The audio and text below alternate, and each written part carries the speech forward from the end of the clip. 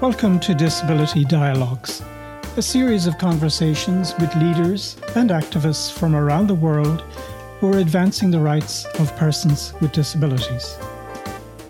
In this series, we will hear from people who are playing a significant role in advancing the disability rights agenda in the global system, in their regions, and at home in their own countries.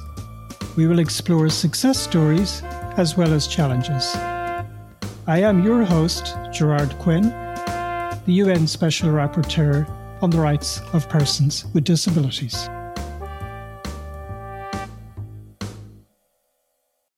When I took up the post as UN Special Rapporteur 3 years ago, I said I wanted to connect the disability rights agenda to broader challenges facing humanity. Sadly, one of them has to do with conflicts. Some of the causes of conflicts have deep roots in inequality, no stranger to persons with disabilities right around the world. And armed conflicts tend to impact civilian populations extremely negatively. Persons with disabilities, due to their vulnerable situations, tend to find themselves disproportionately affected, and the intergenerational effects of the trauma of war are very real. Those persons with disabilities living in institutions who shouldn't be living there, and those requiring vital support services, are probably among the most vulnerable to violence and being left behind. Thankfully, we have a very elaborate filigree of international law protecting civilians in armed conflict, particularly the Fourth Geneva Convention of 1949. Although it does include persons with disabilities, nothing much was made of it in a disability context until relatively recently. This was both a surprise and a disappointment. To discuss the many issues that arise, I'm joined by Alex Breitegger, legal advisor at the International Committee of the Red Cross in Geneva. The ICRC is the independent body charged with overseeing the implementation of the Fourth Geneva Convention, amongst many other things, and is widely trusted by states on account of its impartiality. Since 2011, Alex has worked at the ICRC, focusing on the legal protection of healthcare in situations of risk. He has written extensively about the connections between international humanitarian law, like the Geneva Conventions, and international human rights law, like the UN CRPD, and the protection of persons with disabilities during conflicts. Alex, you're very, very welcome. Many thanks, Gerard, and it's a great honor and pleasure to be here with you. We usually start by asking guests just to say a few words about themselves, maybe your early life, your education, the influences that guided your career path, and what led you to where you are today. So over to you, Alex. Okay, so to start off, I'm Austrian. I was born and raised in Vienna, which is, of course, one of the cities that are readily associated with history, with culture, but also in terms of an international law perspective with international law treaties. If one only thinks about certain international treaties with Vienna in the name, like the Vienna Convention on the Law of Treaties, as well, it's, of course, one of the seats of the United Nations. And while I started studying law a little bit by default, experiences that nudged me in the direction of specializing in IHL, so international humanitarian law and international human rights law, included an international law moot court competition during my undergrad studies and a postgraduate European Masters of Human Rights and Democratization in Venice and Seville. And I then started as a young researcher and lecturer at the University of Vienna in the section for international law and international relations, where I set up a course I taught on IHL. And besides, I also worked for Cluster Munition Coalition Austria. We were actually two people, one seasoned campaigner and I, on the Austrian NGO campaign against cluster munitions, which also led me internationally to witness the adoption in 2008 of the Convention on Cluster Munitions in Dublin. So that treaty has a strong component of requiring inclusion of persons who have acquired an impairment because of the prior use of these weapons. And this part of the treaty was directly influenced by the CRPD, which had just entered into force at the time. And that process honestly left a lasting impression on me because I saw the power of agency firsthand, where especially the contribution from civil society, including persons with disabilities, as well as organizations such as the International Committee of the Red Cross, brought a human face to these disarmament negotiations. So I joined the ICRC, as you said, in 2011, where I was lucky enough to be among a number of new recruits in the legal division at headquarters in Geneva at the time. And today, I'm very happy to work with you and your great team, the International Disability Alliance and others externally on increasing visibility of civilians with disabilities in IHL and internally within the ICRC as part of the fantastic legal team, as well as a team of facilitators of the ICRC's Vision 2030 on disability. And finally, not only as a professional, I'm deeply committed to disability inclusion, but also personally as a father of 3 children, one of whom is a girl with mental disability and one a boy with autism. So here I am. Wow, what a fascinating journey and life story. And people hear a lot of terminology these days, like international humanitarian law, IHL. Could you just unzip that or decode it for us and maybe connect it to the broader human rights realm? Yes, of course. International humanitarian law is the specific legal regime of international law that tries to bring some modicum of humanity to what is otherwise an inhuman affair, namely wars. So we have to be clear from the outset, international humanitarian law is not about outlawing war itself. That is subject to a separate international legal regime, namely the rules that govern the prohibition of use of force in international relations that are laid down in the UN Charter. So, international humanitarian law, in essence, takes the reality of armed conflict as a fact, as a reality, and tries to govern restraint for those who are fighting wars, and most importantly, tries to ensure protection of those who do not or do no longer fight in an armed conflict. Would it be true to say, and I'm asking you as a non specialist here, that the original focus, in as much as there was a focus on disability, was on disabled soldiers, disabled prisoners, and then it gradually spread out to include civilians? Gerard, absolutely. If we look back to the history of how international humanitarian law emerged, and it's also inextricably connected with the foundation of the International Committee of the Red Cross, the ICRC, and the entire Red Cross, Red Crescent movement, international humanitarian law was born out of the battlefield, so to speak. So our founder, Henri Dunant, who many might know, observed the horrors of the Battle of Solferino at the time in 1859 and observed that a lot of soldiers fighting in a war were left to die on the battlefield or were disabled on a long-term basis. So that concern governed the very first Geneva Convention, and only gradually also with the evolution of warfare, especially with World War II, did we see an evolution in international humanitarian law to be more concerned with the protection of civilians. Yeah, I was reading recently, and this is quite beside the point, that during the American Civil War, which saw the first use of intensive artillery, that a lot of European militaries sent over attaches simply to witness how the conflict was unfolding and learn lessons, good, bad, or otherwise, in their own countries. Could you tell us a little bit about the International Committee of the Red Cross, which has had a long and storied history? And could you tell us something about its history and maybe what its primary tasks are? Yes, of course. So, as I've already said, the ICRC is already, by standards of international organizations, a fairly old one. It was established in 1863. And it is at the origin of the Geneva Conventions and the International Red Cross and Red Crescent movement.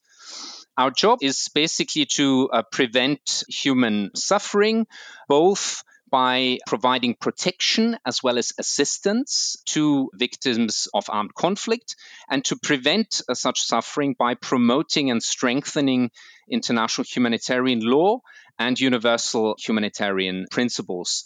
States parties to the Geneva Conventions, and this is perhaps the particularity of the ICRC, have explicitly given the ICRC a mandate to do certain things during an armed conflict, to visit, for instance, certain conflict-related detainees, namely prisoners of war and civilian detainees, as well as undertake more broadly humanitarian activities in armed conflicts. These today span a very wide spectrum, ranging from the protection of civilians, tracing activities for preventing people from going missing and reuniting families, assistance, for instance, direct medical assistance or provision of medical materials to hospitals, physical rehabilitation, especially for persons with physical impairments, working on repair of damaged water installations, or providing food distributions, to name just a few activities.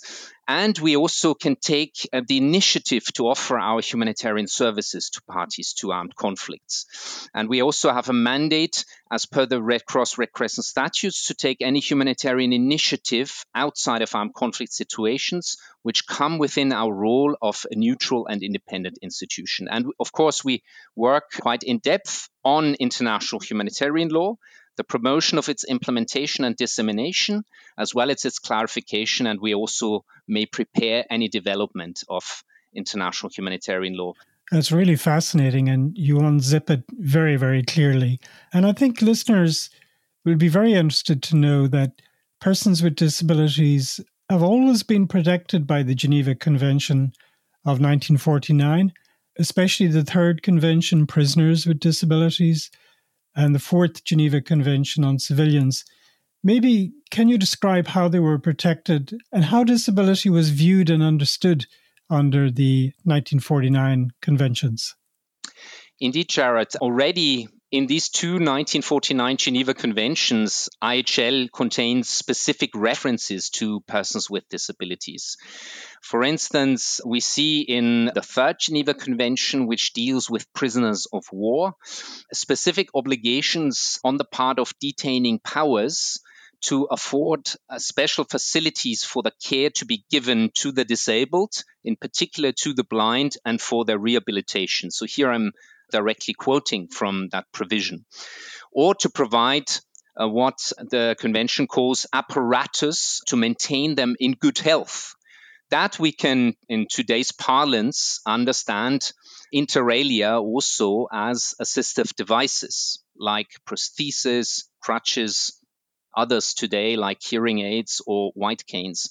And there is a similar obligation to provide also for these apparatuses for civilian internees, so civilian security detainees under the Fourth Geneva Convention.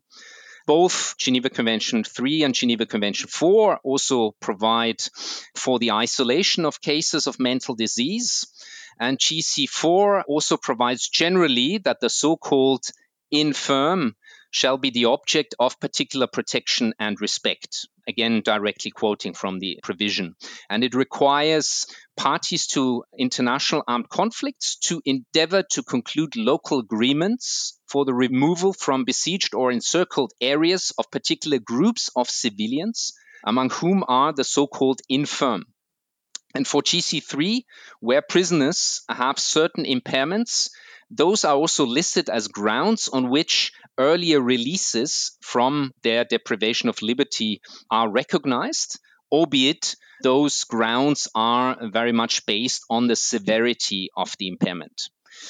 So from this overview, we can draw two basic conclusions. The first is, of course, the terminology and the understanding, which you can see also from my direct quotes of how persons with disabilities were viewed in 1949. So persons with disabilities were primarily seen as a case either for medical treatment or as weak and not being able to actively influence their own fate. And the overall picture that we can draw from here is also fragmented in the sense that there is no consistent concept of disability under IHL.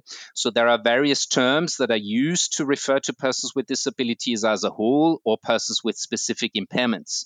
However, and that's perhaps most interesting for today's efforts, the explicit references for its uppermost part reflect a basic recognition that persons with disabilities face specific risks in armed conflict and are therefore entitled to specific protection.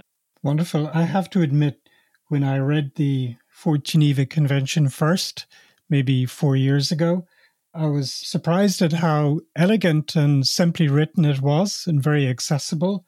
But I was also pleasantly surprised at the many textual entry points, as you put it, that there are to disability in the text. Why wasn't much made of that, do you think, in the last 6 or 7 decades? Or were there periods where sometimes something interesting was happening and other times nothing? I know a lot's happening now, but why from, let's say, 1949 to the 1980s, 1990s, was this a relatively dormant sphere? That's a very interesting question.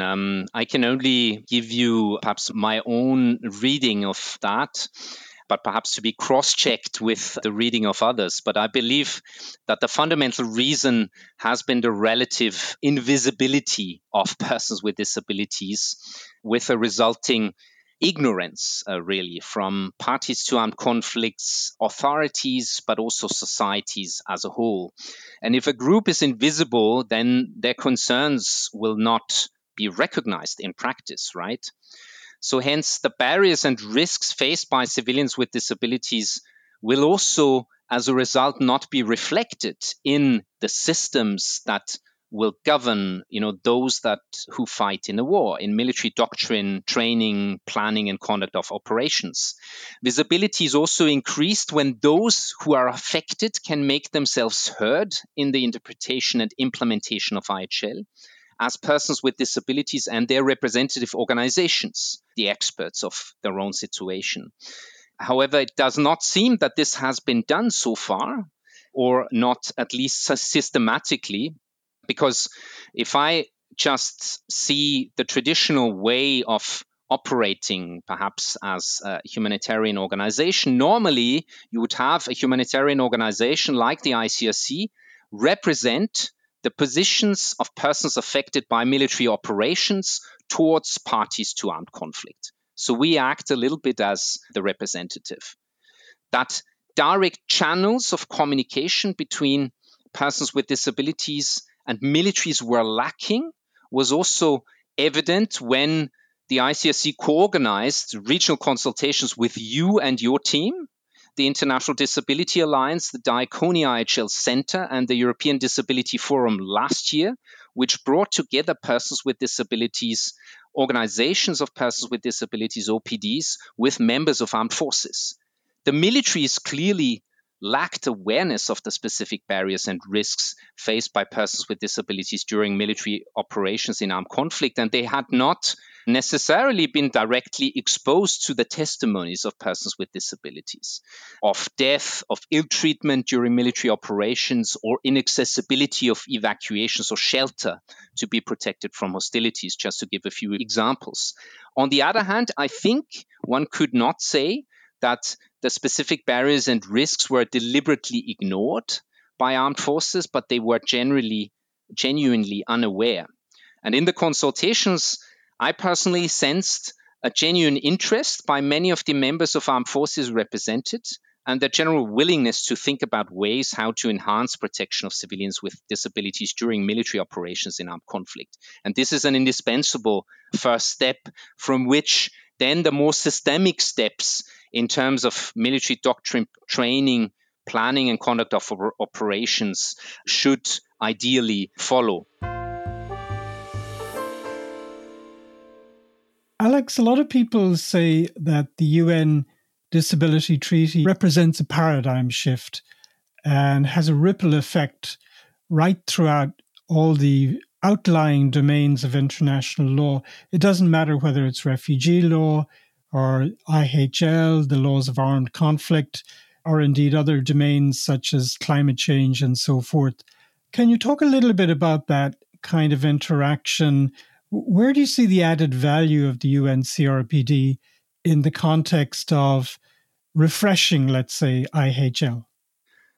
Of course. So I think it's the complementarity between the Convention on the Rights of Persons with Disabilities, the CRPD, and IHL, which may usefully contribute to a disability inclusive interpretation and implementation of IHL. And that contribution, I think you can dissect on a substantive as well as a procedural level, because complementarity generally means that although the respective norms under IHL and the CRPD may not regulate disability in the same manner, at the end of the day, there are means to interpret them with a view to their harmonization. So substantively, the CRPD provides a bridge towards a disability inclusive understanding of IHL that takes into account the specific barriers and risks of persons with disabilities. And here, the social and human rights model concept of disability, which considers not only the person's variety of impairments, but also the interaction of those impairments with the variety of barriers, be that communicational, physical, attitudinal, and institutional, are important. And those barriers are at the source of increased risks for civilians with disabilities or for other persons with disabilities protected under IHL, like detainees, as opposed to other persons without disabilities that are protected under IHL. It's still interpreting IHL, if you like, but it does IHL as it does not have its own uniform concept of disability.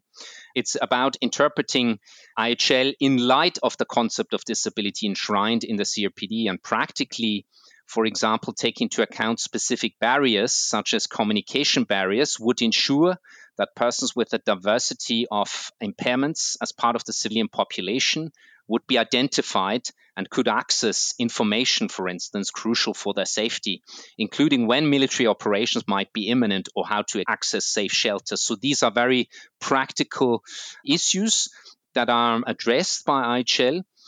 And procedurally, the great contribution of the CRPD is about really mandating participation by persons with disabilities.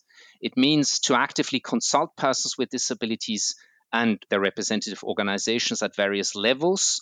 At the more strategic level, in discussions on interpreting and implementing IHL, such as, for instance, the consultations that we have co-convened, and more operationally when it comes to cooperating and coordinating, for example, for identifying persons with disabilities and to implement things like feasible precautions, like issuing effective advance warnings unless the military circumstances do not permit, or making sure that persons with disabilities can, for instance, access safe shelters or voluntary and temporary evacuations to protect them from the effects of hostilities.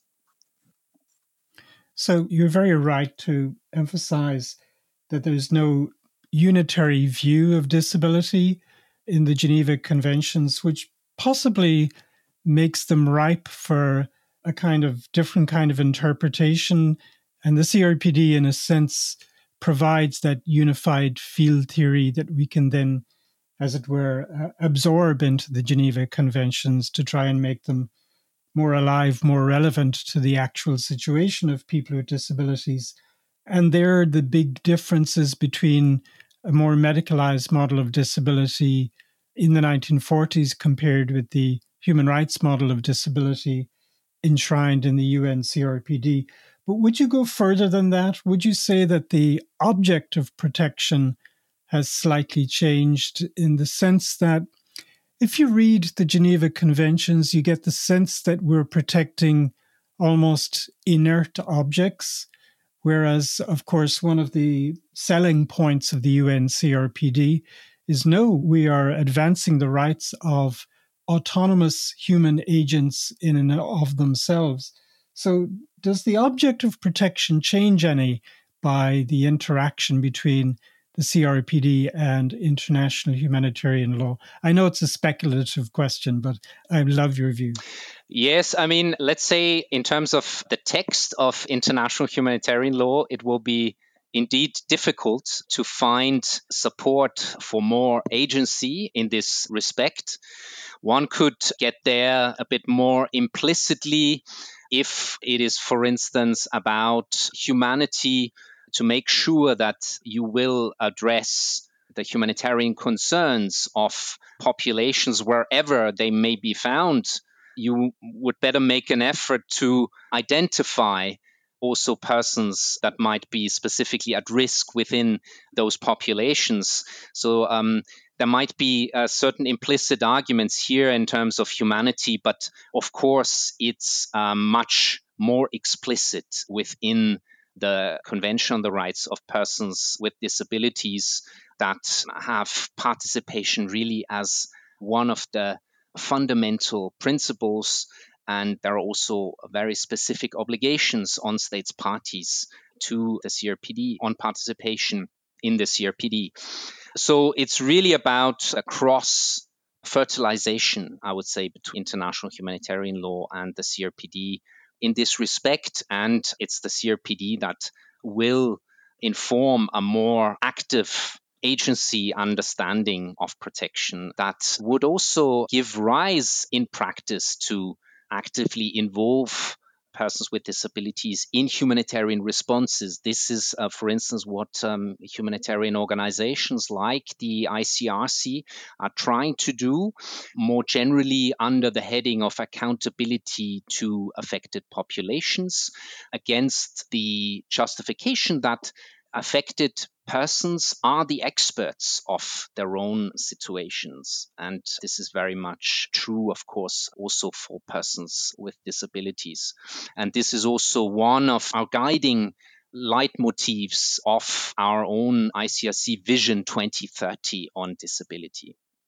If I were to ask you, what are the two or three core issues where you would like to see the CRPD having a constructive influence over IHL? If you could single out two or three, that would be exceptionally useful, I think, for our listeners. Yes. So, first of all, to contribute to more specific awareness by members of armed forces of persons with disabilities in their diversity of impairments, or on how to, for instance, simply behave when faced with persons with disabilities. Because what persons with disabilities themselves have told us, for instance, in the case of persons with hearing impairments who will not hear when militaries, for instance, come from behind. So there was experiences where they have been shot from behind and killed by the military because they could not understand that the military was coming and that they needed to run, and they were killed because they were being wrongly assumed to be a military adversary. So first of all, if we, through more specific awareness, also with the aid of persons with disabilities themselves and OPDs, could contribute to a greater understanding and awareness so that things like those will perhaps happen less frequently or avoid happening altogether, that would already be great. And then another fundamental issue that I would see is that of accessibility of either vital security information that would allow civilians to perhaps leave their own place in the face of hostilities, or to hide in safe shelter, or be part of temporary evacuations, that here practical reflections would be undertaken to include persons with disabilities. And I know that these reflections have already started, but it would be great if that could then also lead to tangible impact in armed conflict settings. And then there are also additional barriers that have been communicated to us, for instance, in the regional consultations, to accessibility of the physical environment, information or communication in armed conflicts, that have to do with destruction, damage, or confiscation of assistive devices. And that's a specific concern, because if assistive devices that have supported the person's functioning for a long time and which the person sees really an extension of their bodies are damaged or are confiscated and are not returned, that will, of course, be a harm to not only to a person's daily functioning, but also to their own dignity. So also here, if there could be reflections on how to correctly handle assistive devices, for instance, when you as a military field checkpoints or the like, that would already also be something practical and useful. Alex, groups like International Disability Alliance, Diaconia, the Geneva Academy, and the ICRC have been quite active in the last 5 or 6 years on this issue of disability and armed conflict. And I just have before me a very, very impressive volume of your international review, the International Review of the Red Cross, special edition on persons with disabilities in armed conflicts. Could you tell us a little bit about that? Did it throw up any surprises for you? There's some really fascinating essays in there. Yes, so for me, most significantly, already the fact that my really competent ICSC colleagues from our editorial team of the review, with our support, managed to put together such a substantial volume of almost 30 contributions with virtually all the relevant stakeholders contributing to it is already impressive and I would say surprising. So it includes contributions by persons with disabilities themselves, state representatives, representatives from international organizations, NGOs, academics.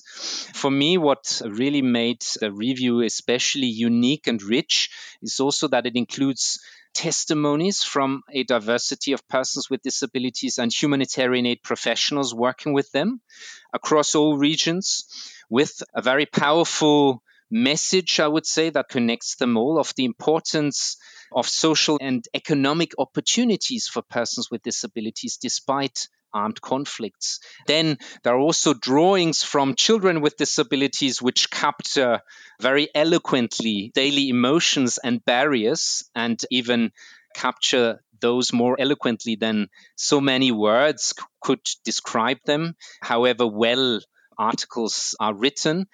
And also quite original pieces, such as one that has really left a lasting impression on me that was written almost in the style of a theater play to communicate from the perspective of a person with a disability some of the things that they have experienced when working with humanitarian professionals. And to be frank, also drawing out very clearly what sometimes we as humanitarians might do wrong also when working with persons with disabilities. So it is a review issue that is available publicly and for free on the ICSC website.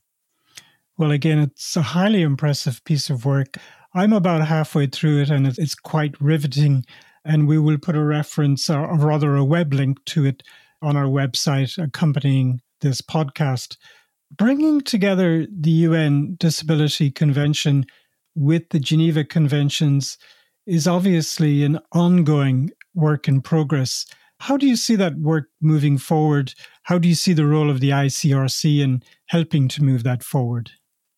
Well, first of all, on a positive note, there seems to be growing interest among different stakeholders, state experts, OPDs, as I said, who have often understandably many different priorities, human rights experts, humanitarian organizations such as ours, and academics. And there is a lot of sense of, I think, overall common purpose.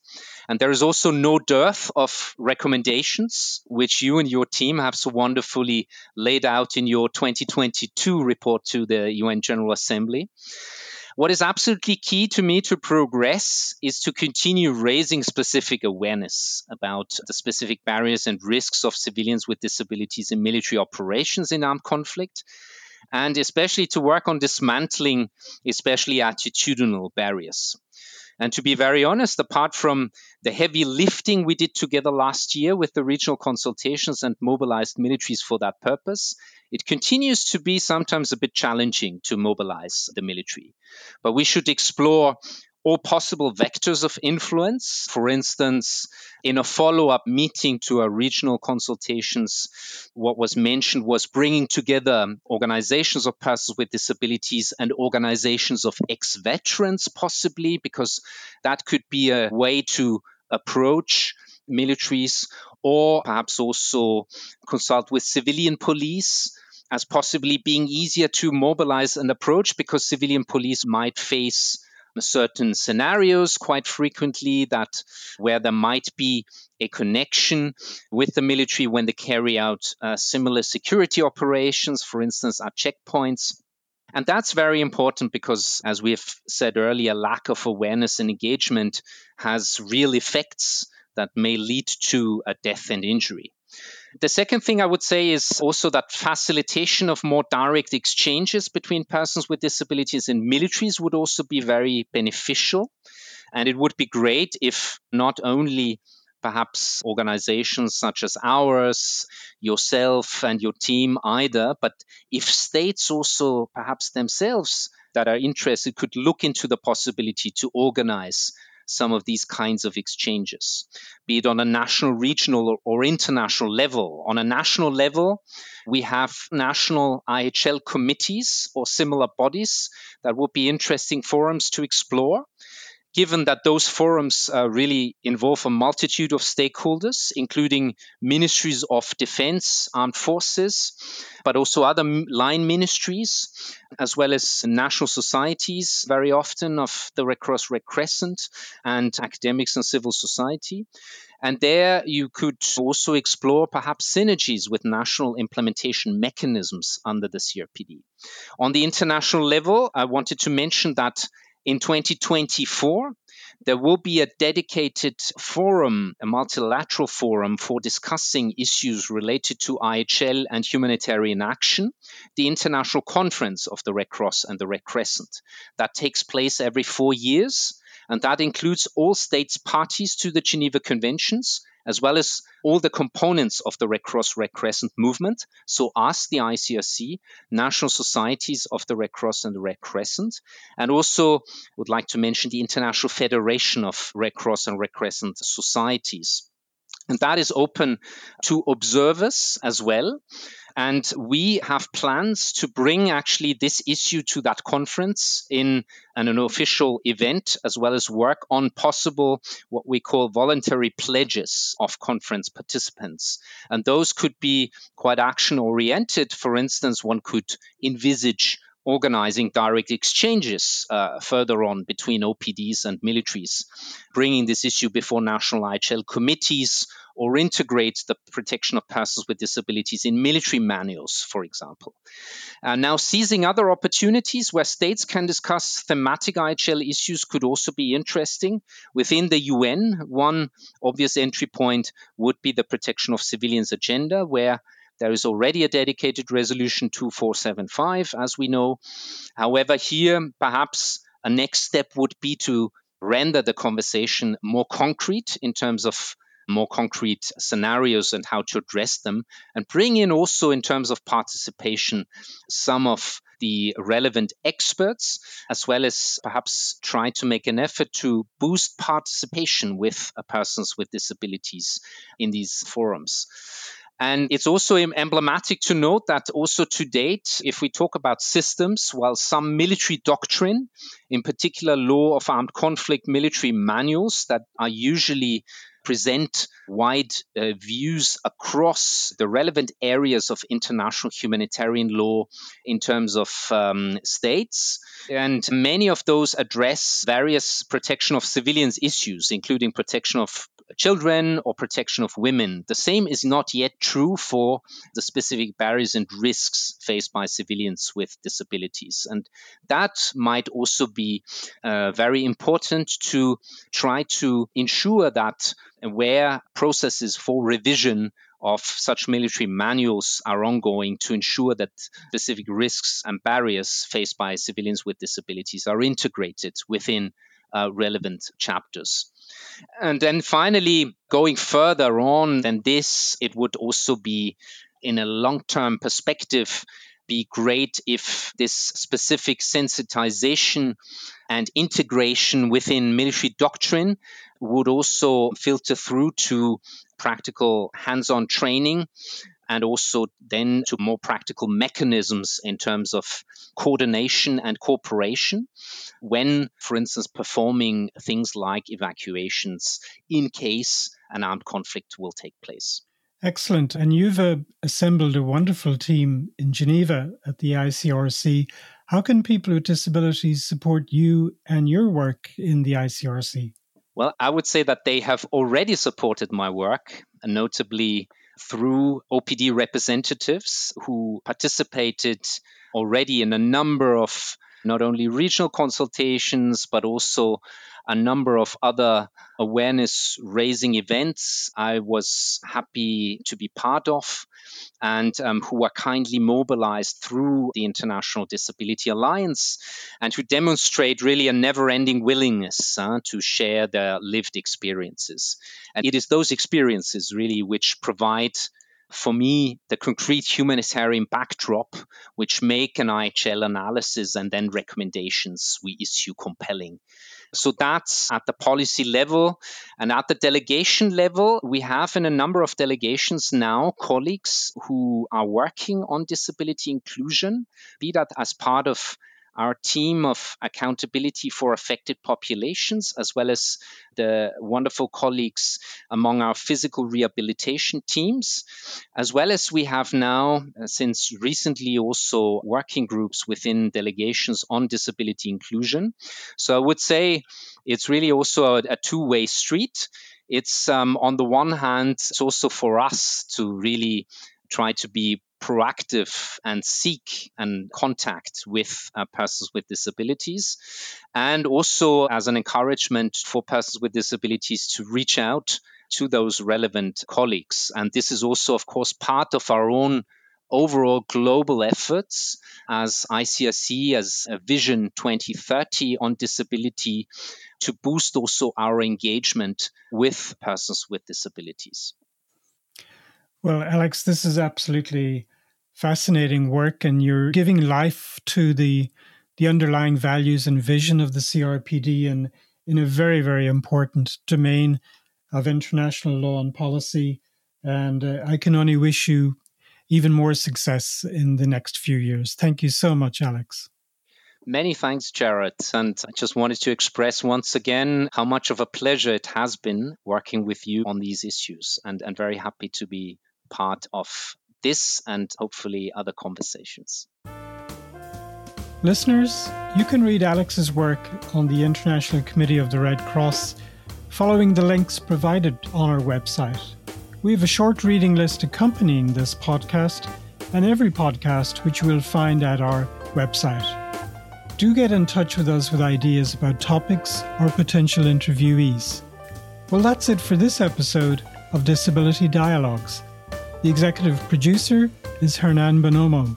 Original sound design and editing is by Jeremy Bouquet from the Boule Media Podcast Agency. And my name is Jared Quinn, and until the next episode, goodbye.